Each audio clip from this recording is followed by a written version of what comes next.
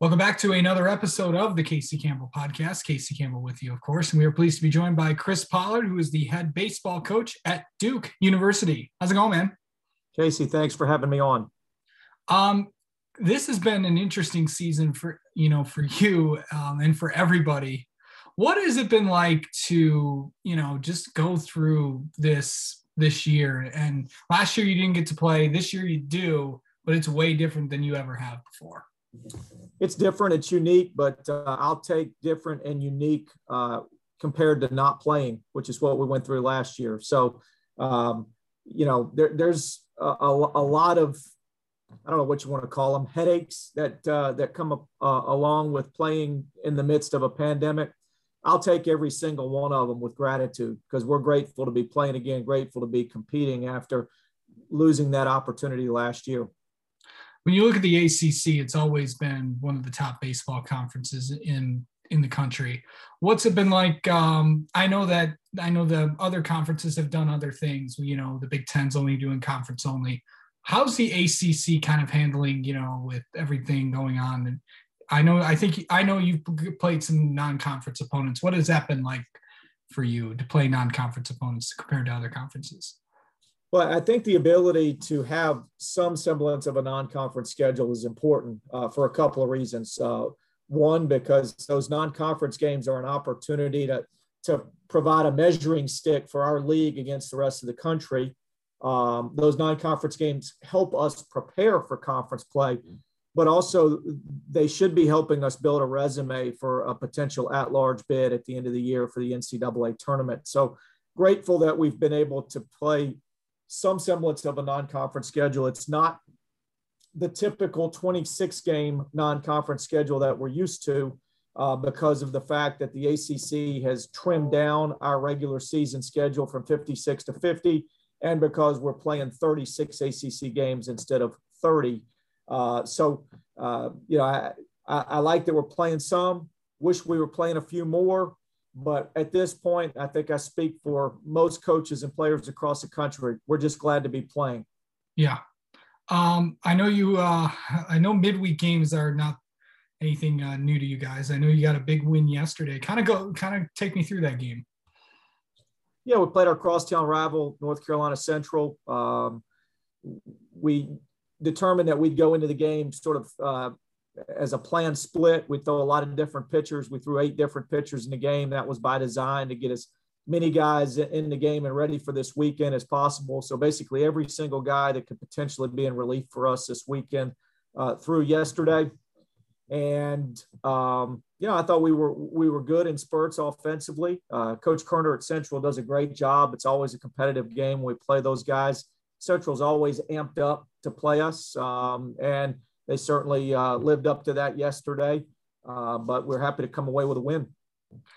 So, when we look at midweek games, typically it's usually where a lot of the younger guys really kind of step in there and kind of show what they have and at the college level. How important is midweek games to college baseball teams, you think? Certainly it's an opportunity for development, as you mentioned, for young guys. But, I've told our staff before, in a normal non-pandemic season, we play 56 elimination games. It's a 56 one-game seasons, if you will, and this year being 51 game seasons. So there's a balance that has to be struck between development, but you got to win those games because at the end of the year, you can't drop games when you're trying to build a resume for NCAA at-large consideration. So when you look at, the quality amount of pitchers you have and players that you have on the weekends, kind of take me through for people that don't really follow your team. Who are some of the guys to really watch out for this year? Yeah, I think positionally up the middle of the field, Michael Rothenberg behind the plate returns as a preseason All-American. Ethan Murray at shortstop was a freshman All-American who's got an opportunity to be a high draft pick. Joey Loperfido in center field was a freshman All-American who also has a chance to be drafted really highly. Cooper Stinson, our Friday night starter, was a preseason All-American. Got off to a great year last year before the pandemic cut the season short. So up the middle of the field, we're pretty experienced and have some firepower.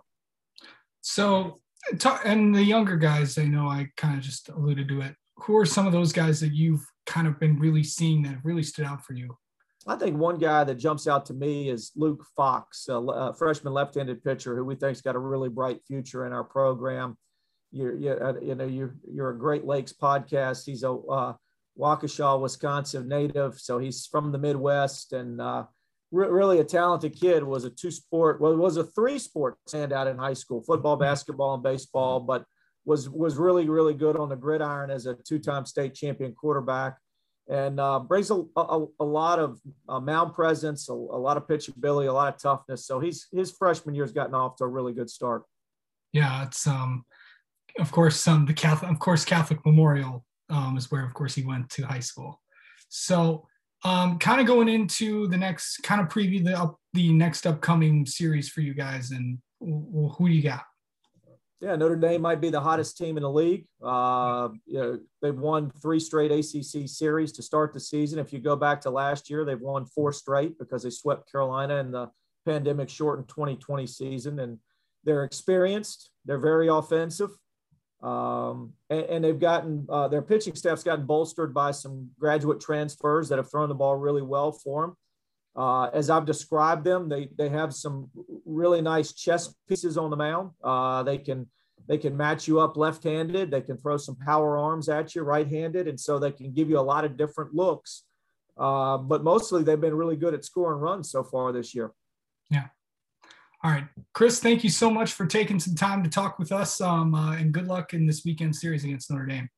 Sounds great. Thanks for having me on.